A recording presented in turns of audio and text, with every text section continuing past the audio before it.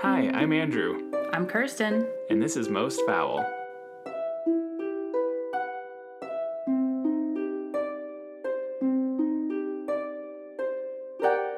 Woo! Woo! Happy Halloween!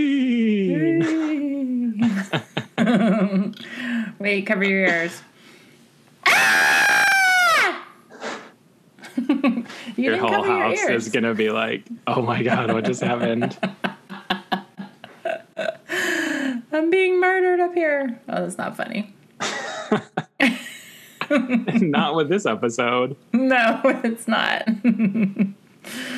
I should text my mom and tell her I'm okay. So, listener, it's a dark one. We knew it was Halloween. We thought about going dark, but we went darker than we expected. Yes, very much. And I mean, that's kind of part of our deal, right? Like, we're not experts at true crime. We're just aficionados with, knowledge of varying depths. And so we get ideas, but, we don't always know what we're wading into. And with this one, I definitely didn't know. Before we get too dark. Yeah, let's be light first. Happy Halloween! Any favorite Yes. Halloween traditions? Anything?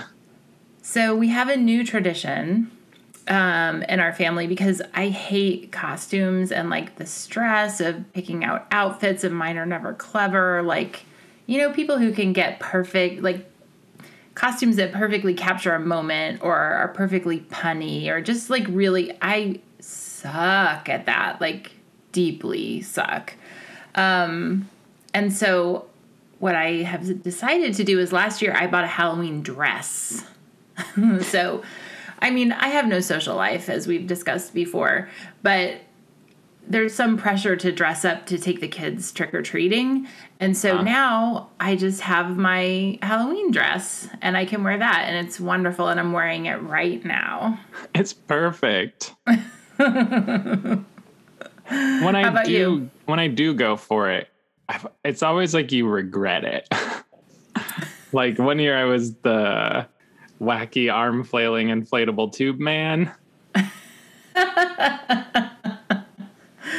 And that was cumbersome. It was too, like the apparatus was too much.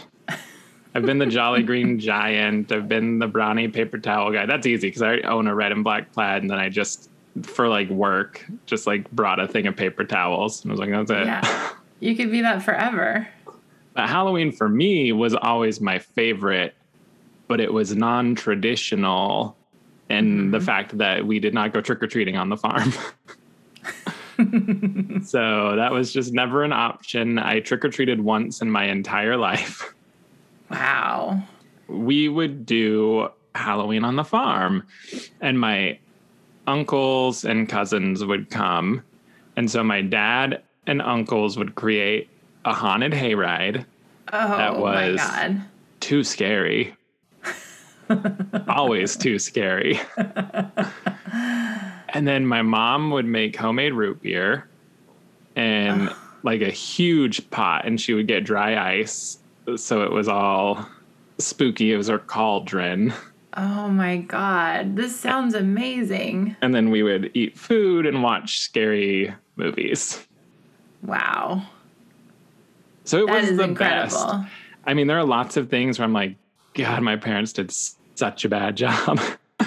But this one really goes in as like, wow, they really worked to make it nice for us. That's amazing. Yeah. Wow. I want to be there. I want to have the homemade root beer. It was good, too. I don't know how one makes root beer. Yeah, I don't. It just comes out of the tap, right? Oh, in Mississippi, yeah, you got the root beer tap. You just turn. I mean, for me, I think I am one of those people who I never really liked Halloween. I mean, I like the candy and whatnot, but I think part of the reason that I hate costumes so much, I mean, I've never been into costumes, but when I was like 7, so I'm just this like little girl wanting to be who knows what, like a princess or a cheerleader. I mean, there weren't a whole lot of options for girls in the 70s, but my dad made me be a hobo because my uncle supposedly, like, had been in Hollywood and knew how to do special effect makeup. And so I was a hobo that had, like, scars on my... I mean, it was bad. And I had to go to a Halloween costume contest in our town. And I was in a small town, so everybody knew everybody. So everybody's there in costumes that they're super proud of. And I'm dressed up as a hobo.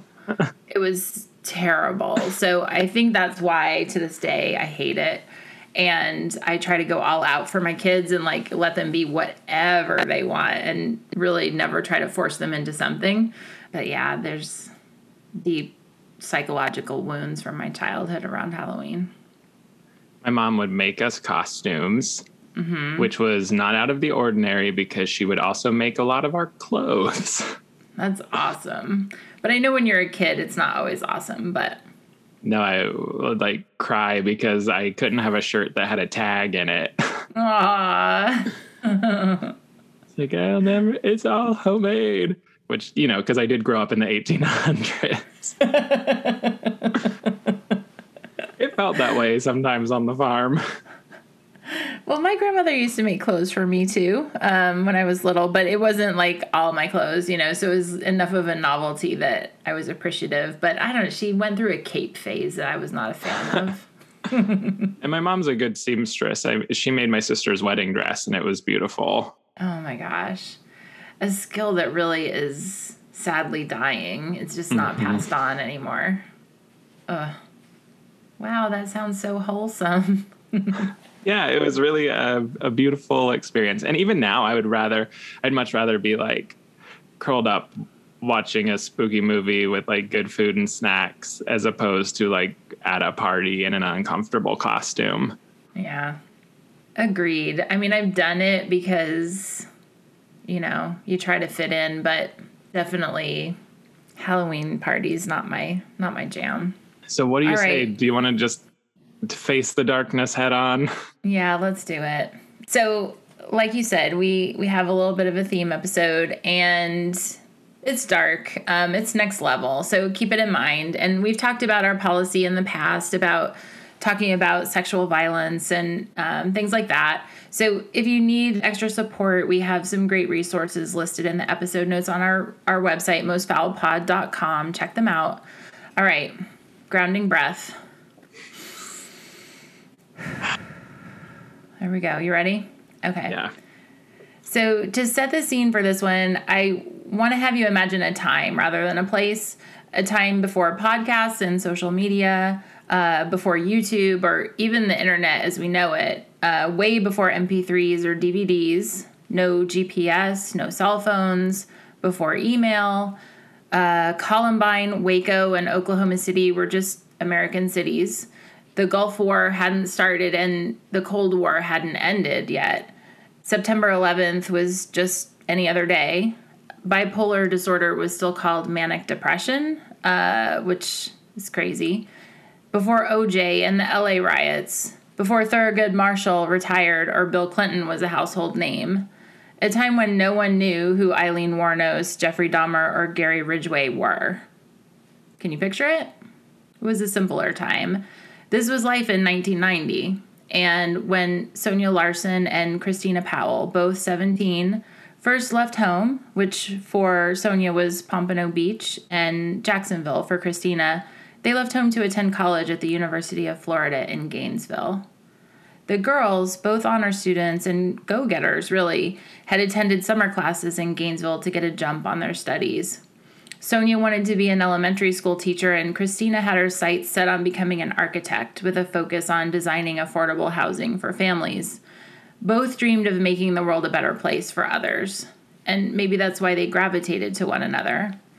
They met in the dorms during the summer term that year, 1990, but for the fall term, neither could get on-campus housing at UF. In spite of their parents' consternation, the girls and a third UF student moved into an apartment near campus to begin their official college careers. That was Thursday, August 23rd. Again, this is 1990, before cell phones. When you moved into a new place, it could sometimes take days to get a landline installed. So their parents did their best to stay calm when they didn't hear from them on Friday or Saturday. The third roommate was away for the weekend.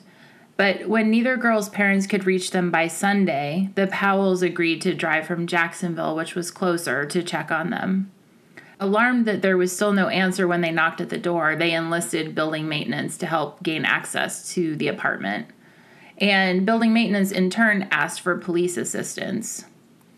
Now, mercifully, police were able to persuade the Powells to wait some distance away while they kicked in the front door to the girls' apartment, because the scene they found upon entering was so grisly that the maintenance man reportedly took one look and rushed from the unit to vomit outside. Ugh.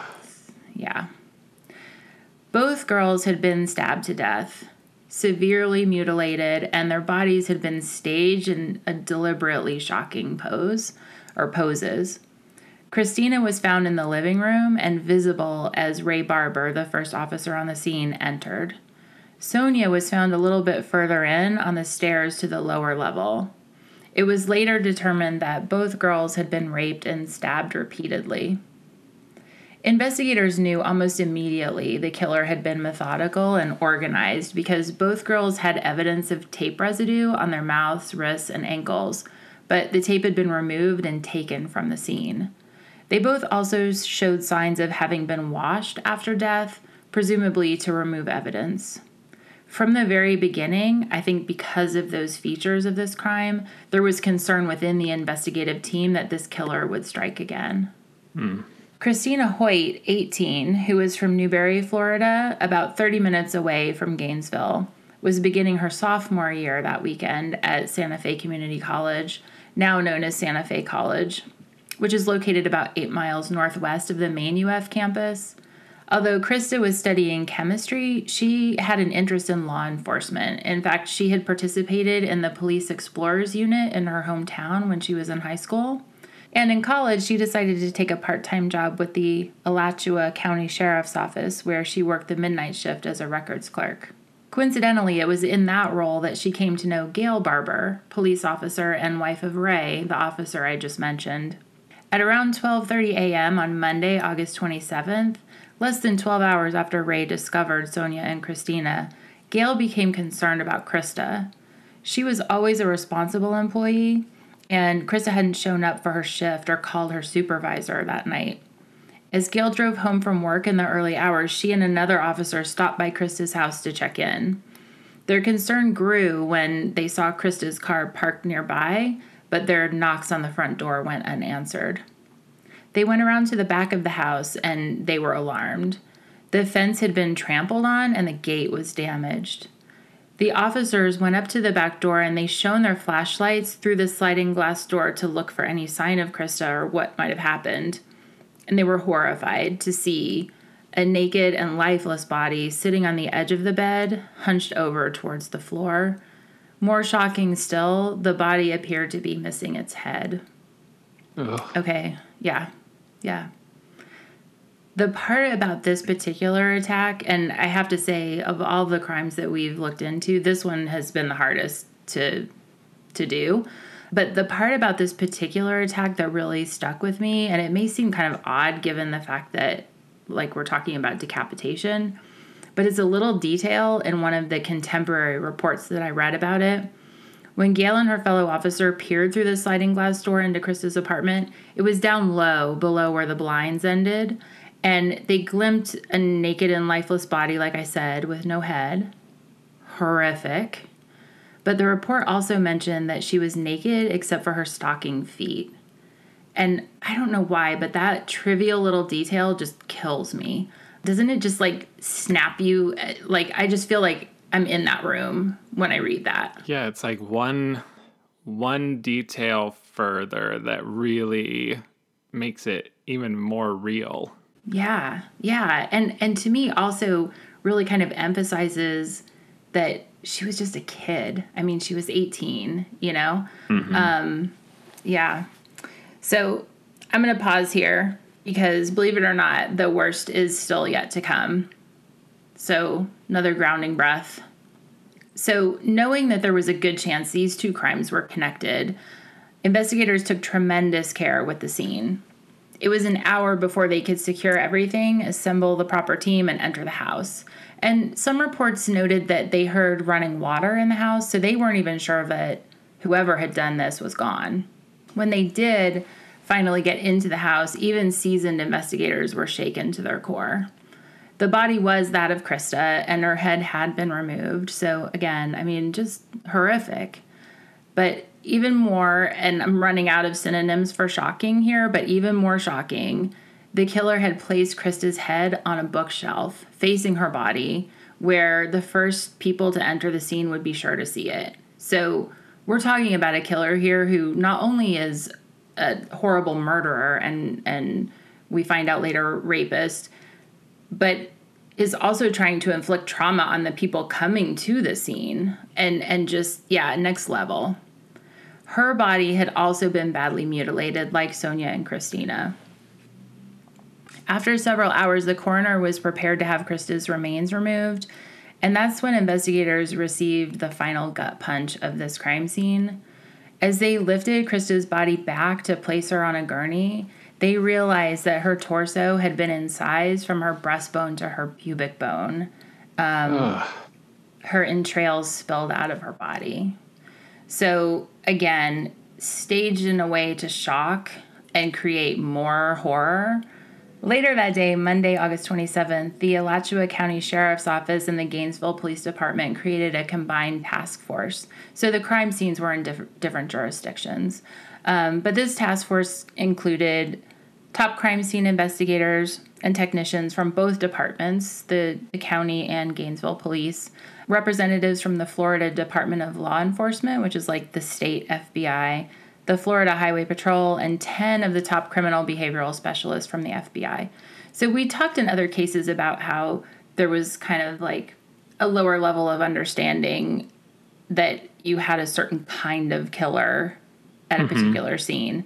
Here, that was not the case. I mean, they understood immediately what they were dealing with. The FBI was brought in immediately. They had profilers on it. And that night, the task force held a press conference to dispel rumors and try to calm the panic-ridden community. But some of the gruesome details of the murders, in particular Krista's, had been shared with the media by the sheriff himself, no less. The detail about the mutilation reminded folks of Jack the Ripper, and that's when this unknown bag of dicks was nicknamed the Gainesville Ripper, which is how he's still kind of known. Yeah. Yeah. Even without the horrifying details, though, the media didn't need much to stoke the flames of panic. The truth was, there was a homicidal madman on the loose. People were understandably petrified. Phone lines, again, all landlines, were totally jammed with frantic parents from around the country calling their kids, some begging them to come home, sometimes just to hear the sound of their voices as reassurance. But again, we're at a time when communications was not what it is now. So it wouldn't be abnormal to go several days or even a week without talking to your college-age kids who were away at school. But as in other cases we've seen, guns, locks, mace, all those kinds of things just completely sold out. People were having them FedExed in from other areas because nothing could be found in that area. A lot of people fled the city, and a lot never came back.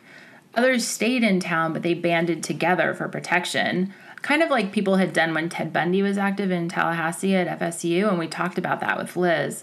They traveled only in packs, they avoided returning home alone, and many slept in groups, sometimes 10 or more people to an apartment. Two of those people hunkering down together that night were Tracy Paulus and Manuel Taboda, both 23. Tracy was from Carroll City, a suburb of Miami. She had been salutatorian and senior class president, homecoming queen, cheerleader, softball and soccer player. I mean, just kind of all around everything. To save money, she started her studies at community college in Miami, and she had recently transferred to the University of Florida. She was working towards her goal of law school. Manny was also from Carroll City, and Tracy and Manny had been friends since high school. If Tracy was the all-American girl, Manny was completely her counterpart. He was an athlete and a member of the National Honor Society. He was also lead in his high school production of Grease. His dream was to become an architect, and like Tracy, he was willing to work his way through school to make that happen. Their decision to live together when Manny's previous roommate moved out seemed an ideal arrangement for a young woman living away from home for the first time. And after the murders of Sonia, Christina, and Krista, this arrangement gave Tracy's family some comfort. Manny was 6'3", 200 pounds, and had played football in high school. What safer place for Tracy to be with an unknown killer prowling the city? The morning of Tuesday, August 28th, a mutual friend went to check on Tracy and Manny at the request of Tracy's boyfriend, who, again, was unable to get in touch with her. When Manny didn't answer the door, his friend got the help of building maintenance, who opened the door. Before even entering the apartment, they saw Tracy's lifeless body. Her hair was wet, and there was a dark bag on the floor just beyond her head. The maintenance man quickly closed the door and locked it and left to retrieve help. When he returned about 5 minutes later, the door was unlocked and the bag was gone. Holy shit. Yeah. The big question was, had they interrupted the killer? It's not known for sure, but it is notable that Tracy's body was not mutilated like the other female victims had been. She's the only female victim who was not mutilated. Like Sonia, Christina, and Krista before, though, Tracy had been raped and stabbed to death. Her body had the same tape residue and signs of having been washed. Manny was found nearby, also stabbed to death. It was clear from the defensive wounds that he fought long and hard to fend off his attacker. Then, just as suddenly as the vicious murders had begun, they stopped. Within days, police had a suspect they liked for all of the murders. His name was Ed Humphrey, a 19-year-old Indialantic native who had the misfortune of suffering, and rather publicly so, from bipolar disorder, and of having previously lived in the same apartment complex as Tracy and Manny. His bipolar disorder was not well treated at the time, and he had presented as disheveled and unmoored. Combined with some disfiguring facial scars from a car accident, he attracted a lot of attention and raised suspicion in several community members who gave his name or description to tip lines at the time. The day after police discovered Manny and Tracy's bodies, Ed assaulted his grandmother during a disagreement at her home where he was staying. Police used the assault to hold him and question him about the murders. His grandmother dropped the assault charges and Ed was released, but police were so intent on holding him, they reissued the assault charges and raised his bail from $10,250 to $1 million. I can't go into all the details here because this could be a whole episode unto itself, but it's fair to say that investigators did some shady shit to keep Ed in jail, even long after they knew from DNA left at all of the scenes that the killer had type B blood while Ed had type A.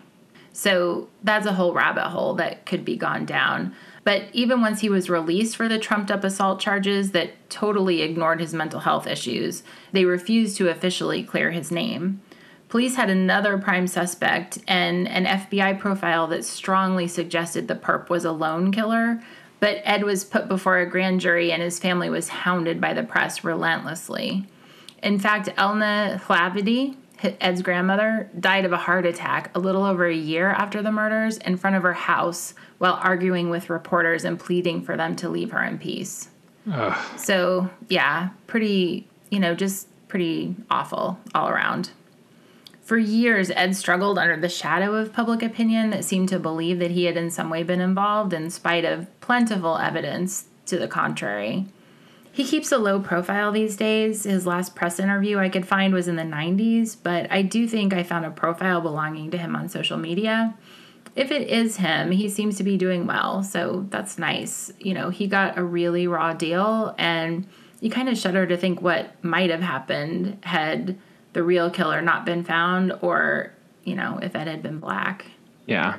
But I digress. So I mentioned a prime suspect, and I do want to give y'all some resolution. Too often there isn't really closure. And by closure, I just mean that a perp is identified, charged, convicted, you know, punished in some way. Not that there's ever real true closure for the families. But in this case, it's a slam dunk. Not only did all of those things happen, but there was also a full and willing confession that was never changed or recanted. which means fewer concerns about miscarriages of justice. I mean, this is Florida we're talking about, so the death penalty is on the table. Mm-hmm. Now, I very intentionally centered everyone but the killer in this case, and on the whole, I want to keep it that way. As I researched it, everything I found at like a really cursory level when you do that first pass of research was about the killer. How he was living, what he did on the days before, what he did during, what he did after, how he was discovered, his shitty childhood, everything, I had to go back to articles from the 90s to find much at all about the victims, and it just pissed me off. So fuck that guy, whose name happens to be Danny Rawling. He was a drifter with a troubled childhood, nasty and abusive father, abused mother who never was able to break free from him, did badly at school, dropped out, couldn't hold down a job, yada yada, tale as old as time. He's not remarkable or special in any way, just a monster who did monstrous things to people who didn't deserve it. And so that's all I'm going to say about him, like, as a person. But I will go a little bit into the resolution of the case. His role in the crimes came to light when an acquaintance of his from his hometown of Shreveport, Louisiana, made a connection between a heinous crime that had happened there in November 1989, his extremely odd behavior around that time, his subsequent move to Gainesville shortly afterwards, and the very similar crimes there less than a year later. So someone he knew from his hometown, like, got weirded out because he was acting strange and said something really fucking creepy to her husband. And her husband was basically like, this guy is dead to us. Boom. And the creepy thing was, I'm not trying to be intentionally mysterious, but she asked the husband, what was the thing that he said that makes you not want to ever be around him? And he said that one of his favorite things to do was put knives in people. So pretty direct. Makes you rethink your friendship. So, there's that. And then the crime that happened in Shreveport, which I don't go into because, like, already the crime part here is just so dense and a lot of information. And then knowing that he moved to Gainesville, and then, 8 months later, these very similar crimes started happening there. So she kind of puts all of that together, and she shared her hunch with law enforcement. And to their surprise, Rawling was already in custody on bank robbery and burglary charges. So everything just unraveled from there. Investigators connected him to a campsite in the woods behind Krista's apartment where they found loads of incriminating evidence. They got a warrant to collect his DNA, and it was a match with the DNA found at all three scenes. And then, more happened, but in time, he made a confession. And he made a confession through, I don't know, a friend, you would call it, and someone he knew from jail. And he told this man all of his stories, and then investigators would ask a question, he would tell the guy what to say, and the guy would tell investigators. So it was kind of unconventional. But in the end, they wrote up a statement and he signed it. And like I said, it was a full and willing confession. Yeah. The one interesting thing to note is that this man, and I can't remember his name, the friend who he did the confession through, later commented on the confession and said that the things that Rawling had told him were the most disturbing things he had ever heard in his life. So this is a hardened criminal who's in jail, probably a murderer himself, saying that, just beyond the pale. And there's a lot more outside of these 5 murders that Rawling is guilty of. I mean, he was an accomplished, and I mean, that's such a weird way to say it, but he was a prolific rapist. But he couldn't always remember names or places or dates or anything like that. So he was never tried for any of that. But before he even faced charges for the murders, he received 3 life sentences plus 170 years for the robbery and burglary charges under the habitual offender sentencing guidelines in Florida. Eventually, he pled guilty to all 5 Gainesville murders. He did try, though, to avoid the death penalty by invoking mental illness and going into detail about his traumatic childhood before the jury during sentencing. But in the end, the judge deemed him, and I think this is a quote, troubled but sane, which, #same. I mean, like, people have traumas. Like, it doesn't make you special. Having a shitty childhood just cannot explain what he became. to the extent that I read reports that talked about how the jurors, both the ones from his grand jury hearing and his sentencing jurors, needed extensive therapy afterwards to deal with the trauma from viewing the crime scene photos. Like, oh, I bet. Yeah.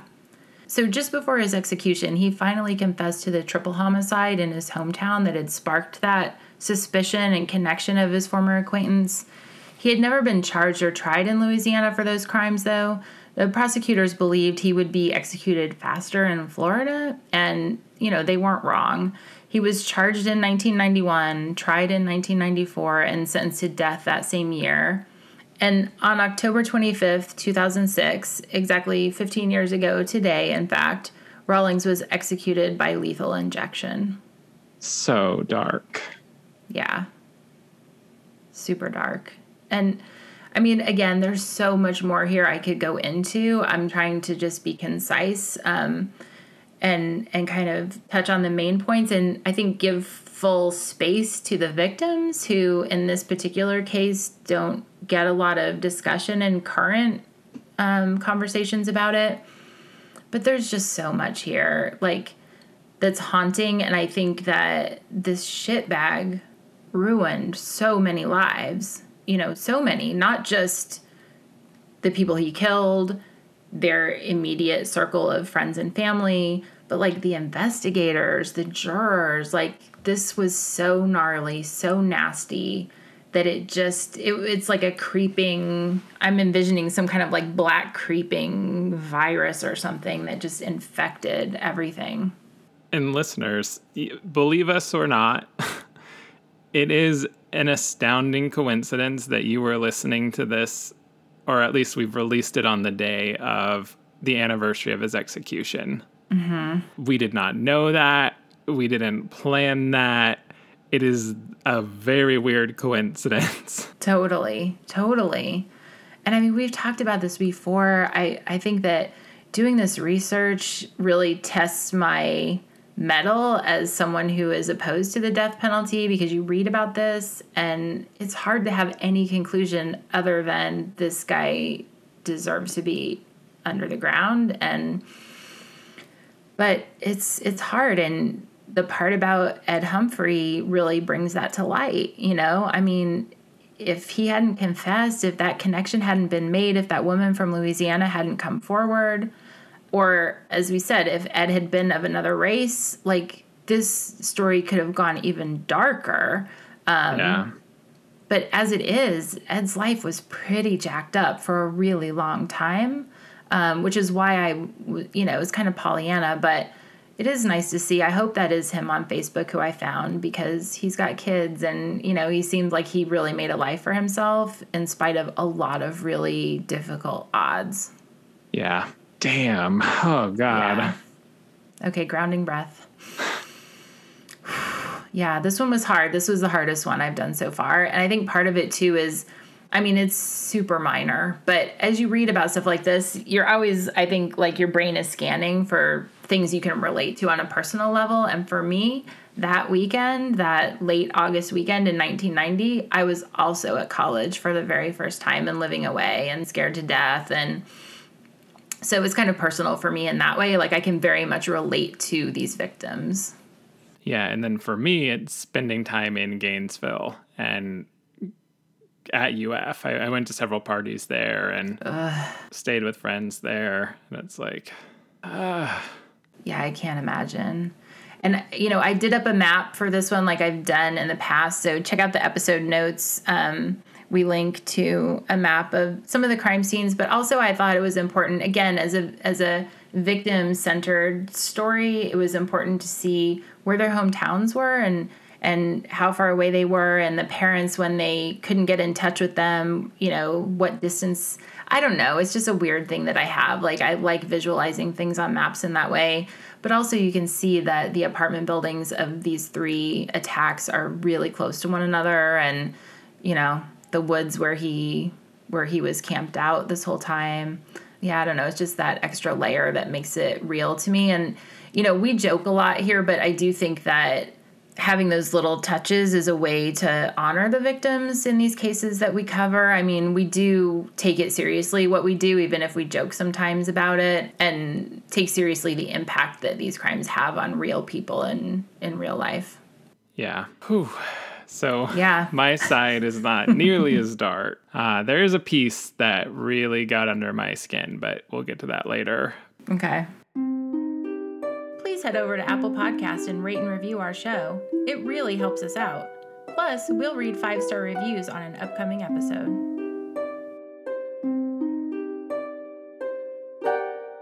So like Kirsten mentioned earlier, we chose this topic kind of because it's Halloween. And, Halloween were like scary movies. And so then we thought, okay, well, what are some scary movies that might be based on a real crime? Mm-hmm. You may or may not know, but this case inspired screenwriter Kevin Williamson to pen the script to the iconic 1996 slasher film Scream. So as we were having this thought, this was news to me. And if you're familiar with the movie, there aren't a ton of parallels, but the ones that are there are pretty striking. And I'll talk about those in just a minute. Mm-hmm. Again, it's not like this one for one. So Williamson stated in an interview that he was watching a TV special about the Gainesville Ripper when he noticed one of the windows in his house was open. So at first he was overcome with fear and was thinking about how easy it would be for a killer to break in. And eventually that, just happenstance, a window was open. Just happenstance, he was watching a documentary about the Ripper, but that turned into inspiration. So he wrote an 18-page script treatment about a young woman alone in a house who was taunted over the phone and then attacked by a masked killer. So it remained a short story for a while, and he was working on another script for a movie that ended up stalling out in development for many years. So he was like struggling to pay bills, and then he remembered the short story and went back to it. So he was calling it Scary Movie at the time, and then the rest is history. So it's kind of hard to explain just how influential and groundbreaking this movie was. So if you're unfamiliar with the movie, it combines black comedy and a whodunit mystery with the violence of a slasher genre. And it satirizes the cliches of horror movie, like the whole horror movie genre, popularized by films like Halloween, Friday the 13th, Nightmare on Elm Street. So like I mentioned, it's not a one-for-one retelling of the Gainesville Ripper, but here are the parallels. Most notably the murder weapon, and then the flair for posing the dead victims. But there was a line that Williamson included, and this is the little detail that gave me chills. So Rawling claimed that he didn't have any motive for the murder of the students. And in the movie, when the killer reveals himself to Sydney, the main character, she can't believe it's him. She asks why, and he says, quote, "Not every killer needs a motive." Mm. And so that, I was like, I got chills when I was researching. I was like, oh, God, because it really is like so dissimilar from what happened in Gainesville. But that level of connectedness of that line, which, why would I ever know that until doing this research? But yeah, it really got me. Scream was considered unique at the time of its release for featuring characters who were aware of real-world horror films and openly discussed the cliches that the film attempts to subvert. So it's credited with revitalizing the horror genre. It was considered, in the 90s, it was considered to be almost dead, following an influx of direct-to-video movies, infinite sequels to established franchises from the 70s and 80s. And then Scream comes along, and the movie was huge. Even I saw it. It made $173 million, which 1996 money. So that's over 300 million now. It also had mostly favorable reviews from critics and an excellent and somewhat accidental marketing campaign, thanks to Drew Barrymore. So we actually studied this in one of my marketing classes. Kirsten, are you familiar with like the details of how the marketing campaign came? Okay, cool. So Drew had become kind of a legend in Hollywood. You know, her breakout performance in E.T., her troubled teenage years, like, she was very well known, especially 1996. Mm-hmm. And she read the script and approached the production team herself about being in wow. the movie. And the producers were quick to take advantage of her unexpected interest, and they immediately signed her to the lead role of Sidney Prescott. And her involvement was actually believed to be instrumental in attracting the other popular actors in the film, despite its small budget. Oh, interesting. But before filming, Drew had unexpected schedule conflicts, and she couldn't take on the lead role of Sidney. And that then created this incredible opportunity. So in an interview with Variety, Drew said, "The script was so well written and the horror genre was sort of lost at that time. I remember everything like it was yesterday. Night after night of shoots at this house, crying and hyperventilating. I love that we turned things on its head a bit. I was originally supposed to play the Neve Campbell role, and then I had this epiphany that if I played Casey and got killed in the first scene, all bets were off. Kevin's writing had this tongue-in-cheek quality to it that felt different and fresh, a new approach to horror. I think when you do something that gets parodied not once but dozens of times, you definitely get the feeling it had an effect on people." Yeah. So this was a risk to the filmmakers. Killing off their biggest star immediately in the film was unheard of. But they also recognized that it would be shocking and unexpected, and the audience would then believe that any character could die. And that's when they leaned in. And the marketing campaign pitched Drew as the final girl. So if you're familiar with horror terms, that's a trope of the innocent lead girl that's going to make it at least to the end of the movie. So they centered the whole marketing campaign around her. She had the biggest photo on the poster. She was front and center in the promo. And then when she was killed at the very beginning, audiences lost their minds. So we've talked about this off pod, and, that was, I didn't know about the intentional marketing, and I was having trouble remembering, was it marketed with her as the lead, or was that just kind of inferred because she was the big name? But now, learning that it was intentional, that's so brilliant, because when I was watching this and she died, it was like, holy shit, what am I watching? Yeah, it hadn't been done before, and the word of mouth was such a huge part of the film's success. So the first weekend, it only made $6 million, and the studios thought it was going to be a failure.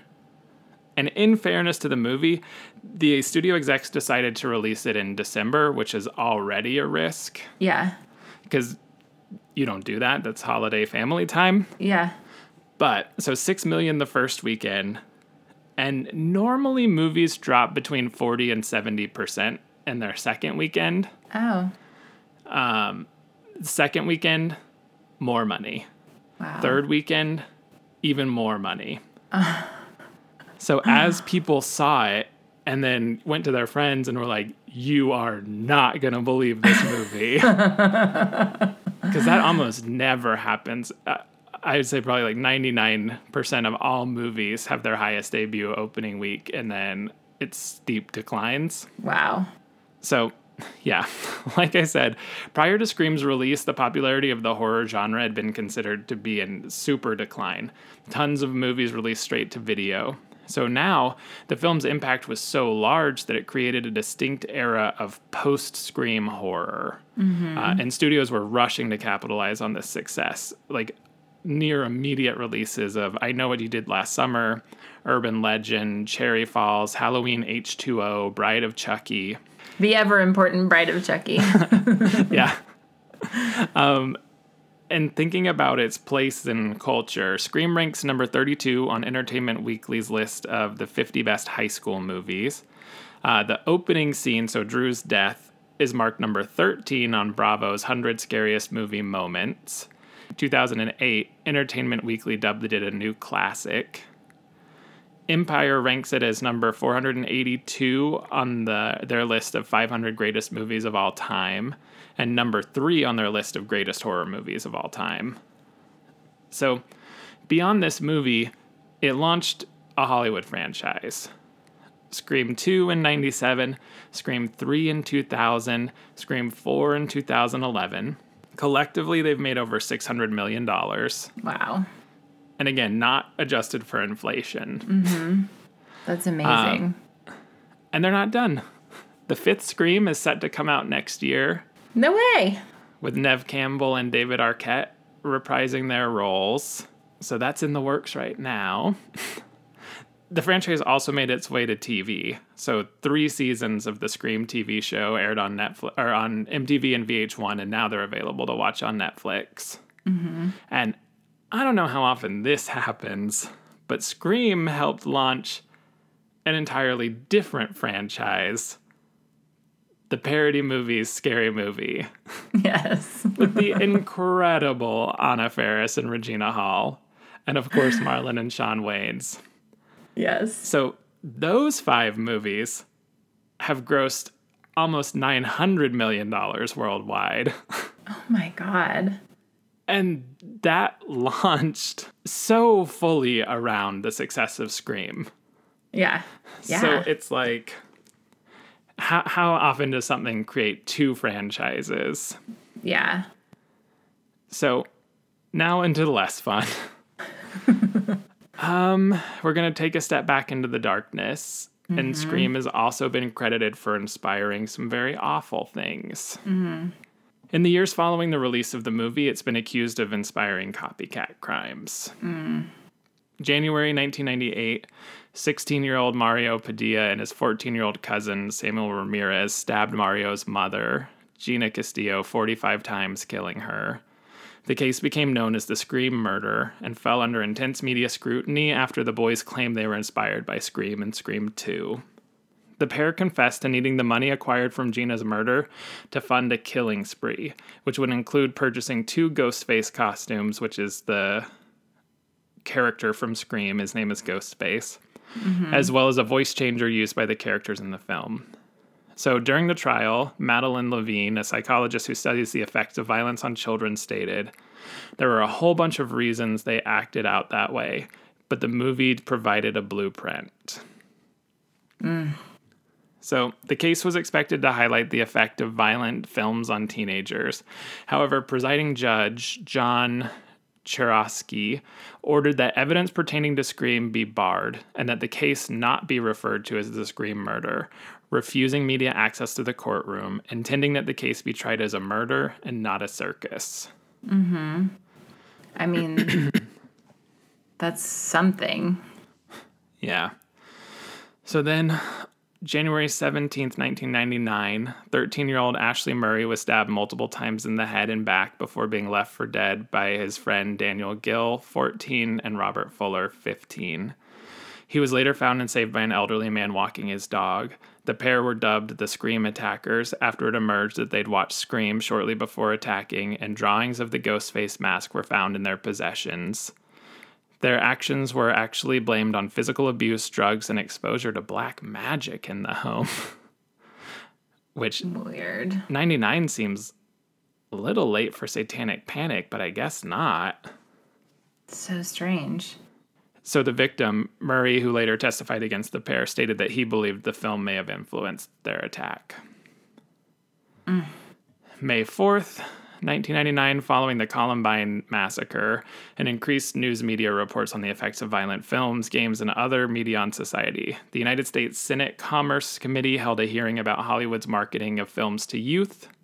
The committee focused on horror films. The opening scene of Scream, Drew Barrymore's murder, was shown to the committee as an example of negative media which may be viewed by children.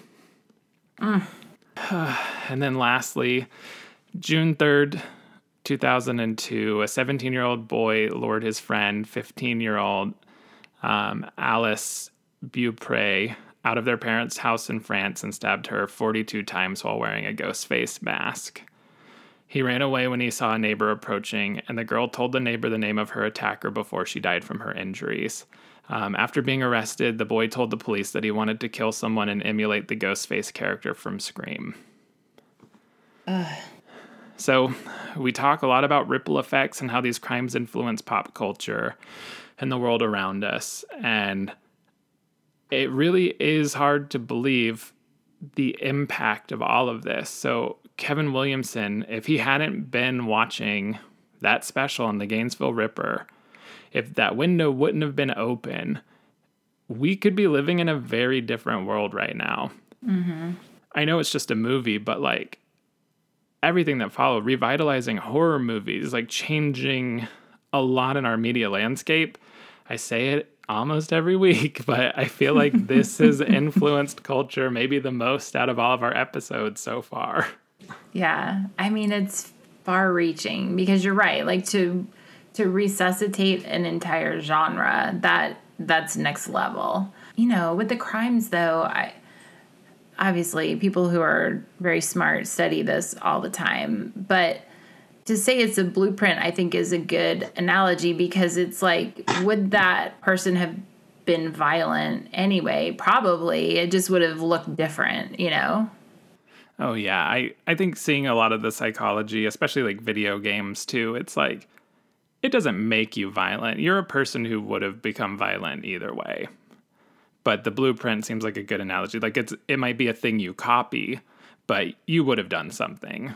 Yeah, it would have been a different movie or a different book or or God forbid you might have like had your own idea about something. It's like the same principle of being abused and having a really terrible childhood doesn't make you a serial killer. Tons of people suffer worse abuse and aren't. So it's just not causation. Yeah, I mean, in all of this research, there have been a couple where I'm like, you know, this poor serial killer didn't have a chance, you know, where they actually seem to have been groomed into violence. Like their parent exposed them to sadomasochistic porn at an early, you know, like fucked up shit, you know, but not like I'm not minimizing it. Like, don't abuse kids. It's bad. But yeah. Yeah. And so it's more than just Scream. So Sandra London, the very controversial true crime author who's best known as the one-time girlfriend of convicted murderer and suspected serial killer G.J. Schaefer, and the fiance of this episode's very own piece of shit, Danny Rawling. Mm-hmm. She collaborated with him on the book The Making of a Serial Killer, the true story of the Gainesville murders in the killer's own words, which... if I could just take a second, what the fuck? Yeah. And that's kind of it. Just what the fuck? Yeah, I mean, what more do you even say? Because it's so incomprehensible. Yeah. But back to Rawling and the crime. He's the suspect of the book Beyond Murder by John Philpin and John Donnelly. Author Kevin Given admits that he based the serial killer David Reynolds from his novel Four Bloods on Rawling. In 2007, an independent feature film titled The Gainesville Ripper was released. The crime was also featured in so many shows: Body of Evidence, Forensic Factor, Cold Blood, The Nightmare Next Door. In 2013, the TV documentary series The Real Story aired an episode profiling the movie Scream, in which they detailed the murders in graphic detail. There's a song, Harold Rawling's hymn, on the 2007 John 5 album The Devil Knows My Name was inspired by him. You can hear that on our Most Foul Spotify playlist. And this was the part that like really grossed me out. So ending on a high note, everybody.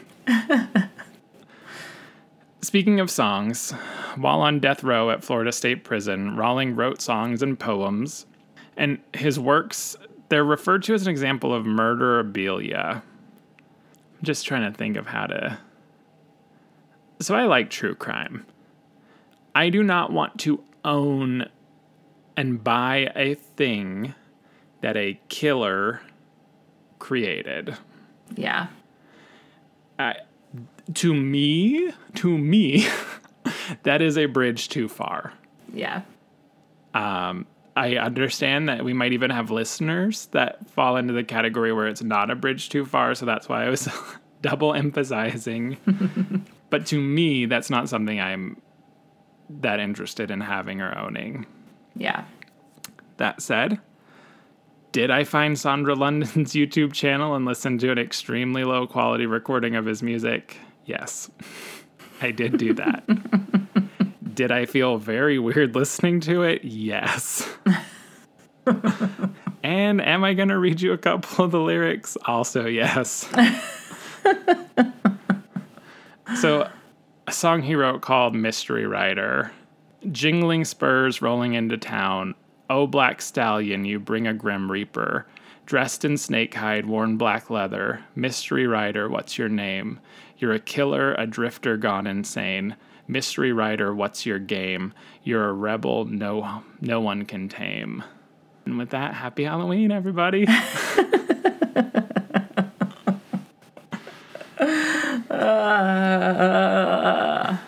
Damn.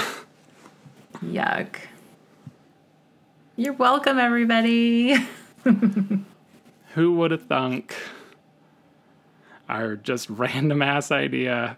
Oh, it's Halloween time. I wonder if a scary movie as a true crime history would take us down this path. Yes. But as dark and as gross, I also still found it very interesting, and I hope that the listeners did too. Definitely. It's very interesting.